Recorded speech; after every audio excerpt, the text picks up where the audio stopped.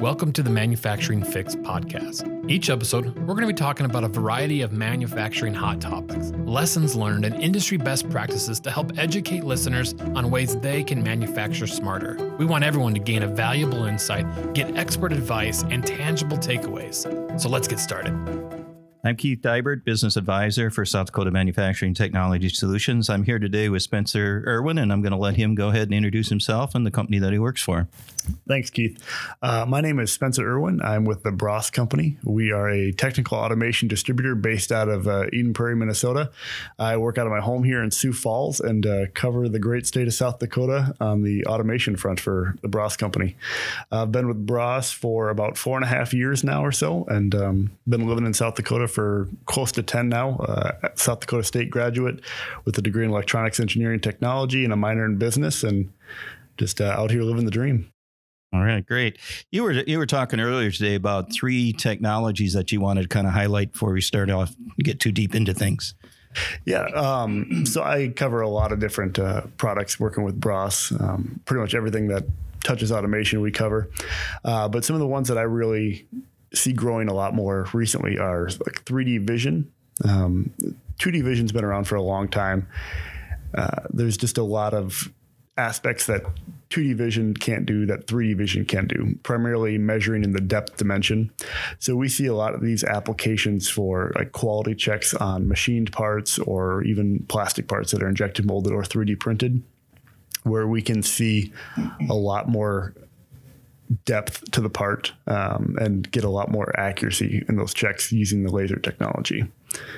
So like an example would be a bracket that you're machining for a customer that you have, and you, instead of calipering every part and feature of that, every single bracket that you make, you can use this product to 100% check everything that you're making while you're making it at manufacturing speed, as opposed to pulling it off and bringing it into a QA lab. So that's one of personally my favorite technologies that we have, and it's a little bit unique.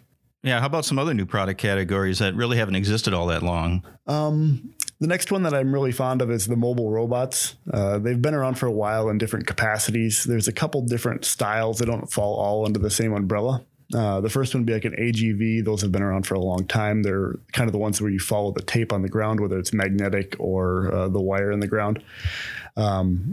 Those are typically less expensive, but very inflexible. If something blocks those paths, they stall or wait for the object to move.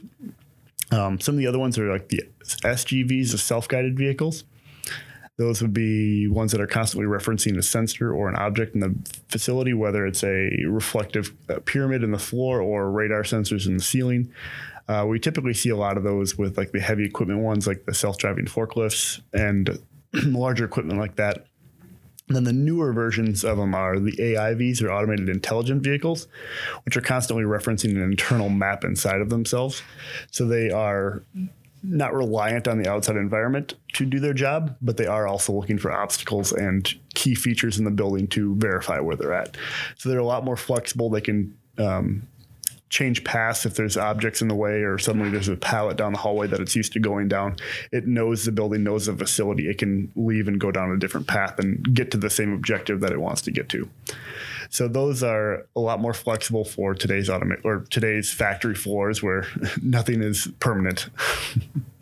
Yeah, and I think too, you've seen a lot of vehicle changes where the loads that they can carry and the payloads and stuff are really increasing tremendously too. Yeah, so a lot of those are driven by certain industries. Most of the ones that you see nowadays are in the 100 kilogram-ish range, but a lot more manufacturers are moving to the 500 to 1,000 kilogram payloads. I think a lot of that's driven by like automotive industry, where they have large parts that they want to move around a facility. So where we see a lot of these is part delivery. You have a centralized inventory location or a tool crib or whatever the manufacturer refers to it as. And instead of having a person bring a cart out and deliver stuff or wait for a call or a radio that they need new parts, people are looking to these AIVs to deliver parts from a centralized location where they can pick up and drop off carts, or have a rack on top of the unit and drive up and signal the operator or whoever they're delivering to grab such part from their rack and then move on. And they can drive around all day and do that. And they have intelligent software in there where if there's more of them, they can share the loads. One can pull a different task and do different things. And then if they do need battery, they'll pull themselves out of the queue and go charge and have other ones pick up the slack. So they are quite intelligent, as the name leads to. But I think it's a big opportunity for growth there with the mobile robots. Always with new things, there's hurdles and things to overcome. What do you think are the biggest hurdles in implementing these new types of automation and technologies? So for the mobile robots, it is a little bit of a learning curve on the front end. Like I said, the software is very intelligent. So there's a little bit of planning that you need to do, and you can a little bit of learning on the fly, I should say. Are you really talking about months or years or days or weeks? You're I guess depending on the size of your cell, you could be a couple weeks if you had a really large facility with multiple units using the enterprise manager. A couple of weeks is like 10 working days, 15 working days, that range? Yeah, that's probably a fair assumption. If you're talking a single unit just going from point A to point B, significantly less. But they're pretty quick as far as the implementation of them nowadays. But they can be very complex if you want them to be. If some of the features, if you only want it to go one direction down a hallway as opposed to being able to go back and forth, or if you want to restrict certain areas, or if you want to tie into multiple locations, or if you want to use an elevator or Bluetooth control on a door, all those are capable of it, but they add some more programming up front. How about things like training, ability to see these new technologies? Do people have to really travel long ways and, airplane rides, all that kind of cost to embrace some of this stuff nowadays? In the past, yeah, but nowadays there's a lot more common. South Dakota Manufacturing Technology Solutions does have one of these mobile robots. To my knowledge, you guys do some training and some demos with them. They are a lot more prevalent than you would think. It's not something where you have to technically go to a trade show to see. It's right in your own backyard. Yeah, there's a lot more online training capability too. And I've personally gone through a lot of that stuff, and it's really beneficial, and you can really come up to speed quite quickly. Yeah, YouTube isn't just for music videos and fun viral videos. There's a lot of automation products on there, training videos, tutorials, troubleshooting on not just this product, but just about anything you ever want out there. The manufacturers see it as something that everybody's going to use, so they invest in that technology and they put their videos out there. Yeah, you can do a lot of just queries on whatever browser is your favorite. YouTube has a lot of stuff out there where people have put together projects. So not only do you go through the standard training, but you can actually see a problem solved. And that's what I think helps people the most, to see how this stuff actually solves problems.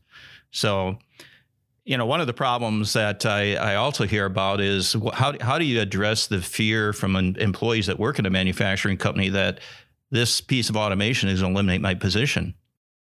It's a common fear. I hear it quite often. Most of the projects or companies that I work with, they don't have the employees to begin with to start cutting people, even if they could. Not that any of them really do. They typically are looking at eliminating the task that nobody wants to do, or it's very repetitive and they're worried about repetitive injuries, or it could possibly be dangerous. So say you're loading a dangerous press brake or a stamper or things of that nature where the risk is high or could be high. Those are places where automation is frequent, or where you're doing the same thing over and over and over again, where you're picking up a box, putting it in another box, or you're picking up a part, loading into a machine and just waiting for it to come out. The really dull tasks that automation is really meant for. Those are the places where a lot of people are starting with, at least.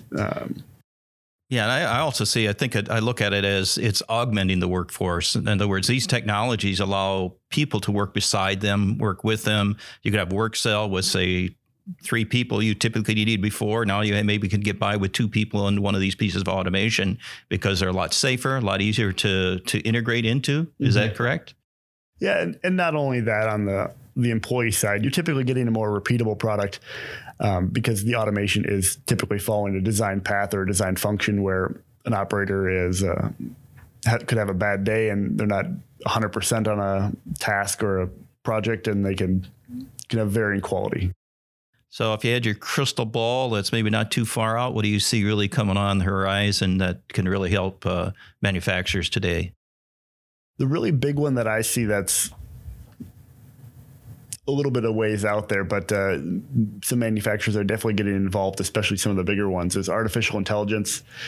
I know it's almost a science fiction thought there, but with machine vision and some functionality in a PLC, that's really where I see artificial intelligence in the automation world coming into play.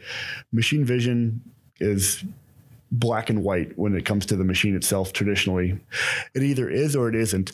Where artificial intelligence comes into play, it can learn and make some of those determinations internally. A good example is like if you have a brushed steel part and we're looking for scratches. Typically, a scratch and a brush from some sort of process would be similar to a piece of vision, but now artificial intelligence can learn how those strokes look in that metal, how deep they should look, and those kind of features where it needed a skilled person or a skilled set of eyes underneath a microscope to see those, where now we can use machine vision to do such things. So are there any easy ways or maybe some simple ideas where manufacturers can start to implement some of these technologies? Well, I get that a lot because having the product knowledge that we have at Bras, we cover a lot of different products, and especially if you're starting from scratch, it's a lot to absorb and you don't know where to start. One of the simplest things that I have people implement is conveyors, as opposed to having a bunch of work in progress boxes over throughout your facility or pallets here, or filling up a tray and then carrying it over to another process for another group of people to work on. A conveyor is a simple application to bring parts point A to point B. Beyond that, there's some simple motion with just some pneumatic actuators or electric actuators to get a uniform motion in a product, whether it's you're pressing something onto something else or you're sliding something down a process. And as well as sensors, they can be fairly simple or they can be very complex. There's a lot of different applications that can be just decided by a sensor. You don't necessarily need an expensive vision application or anything like that. It could just be a simple laser distance sensor or prox or things like that, as well as Pictolite, which is a different type of technology where you have a sequence of lights, and if you're kitting some parts or you're picking things for a process down the road, you can have lights light up to which bins need to be picked. Those are really simple things to start with. Yeah, that's one of the issues I see out there is companies are used to doing things like purchasing a high-end laser system or high-end CNC equipment where there's this huge investment and a lot of training, and they really haven't got their minds around yet that some of these technologies are very simple, very inexpensive, and very quick to deploy. And they might not replace a whole person, but they might do 10% of somebody's job over here, 5% of somebody's job over here. And, pretty soon you remove this across the whole facility and you can augment your workforce by numbers of people fairly quickly and fairly easily. Is that correct? Yeah. Like you said, people think of automation, they see a big robotic cell or they see a big CNC machine. There's a lot of those little steps that you can take before you get to that point, because it's a little daunting to go from scratch to a full robotic cell that can improve your workforce. Yeah. Spencer, we've talked quite a bit, and between Bras and South Dakota Manufacturing Technology Solutions, we've really looked at trying to drive relationship partnerships, trying to help each other bring this technology to manufacturers. Can you talk a little bit about that? We work together on a lot of those.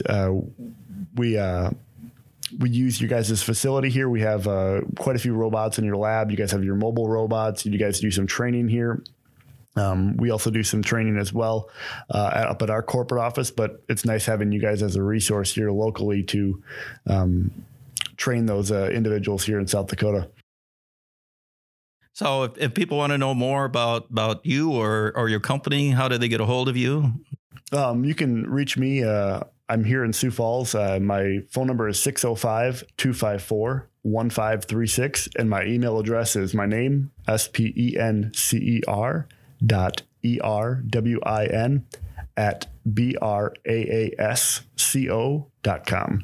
And I will also be at your guys' manufacturing summit. I believe it's in Watertown this year. Yep, on September 12th. Well, we're looking forward to that. So any parting words? I'll have a booth there with some of my coworkers, and we'll be talking about some IIoT and Industry 4.0 stuff. So if you can find me there. All right. Thanks for sharing today, Spencer. Thank you. This podcast is powered by South Dakota Manufacturing and Technology Solutions, helping South Dakota manufacturers expand their capabilities to grow, innovate, and achieve operational success. For show notes and more information, please visit sdmanufacturing.com.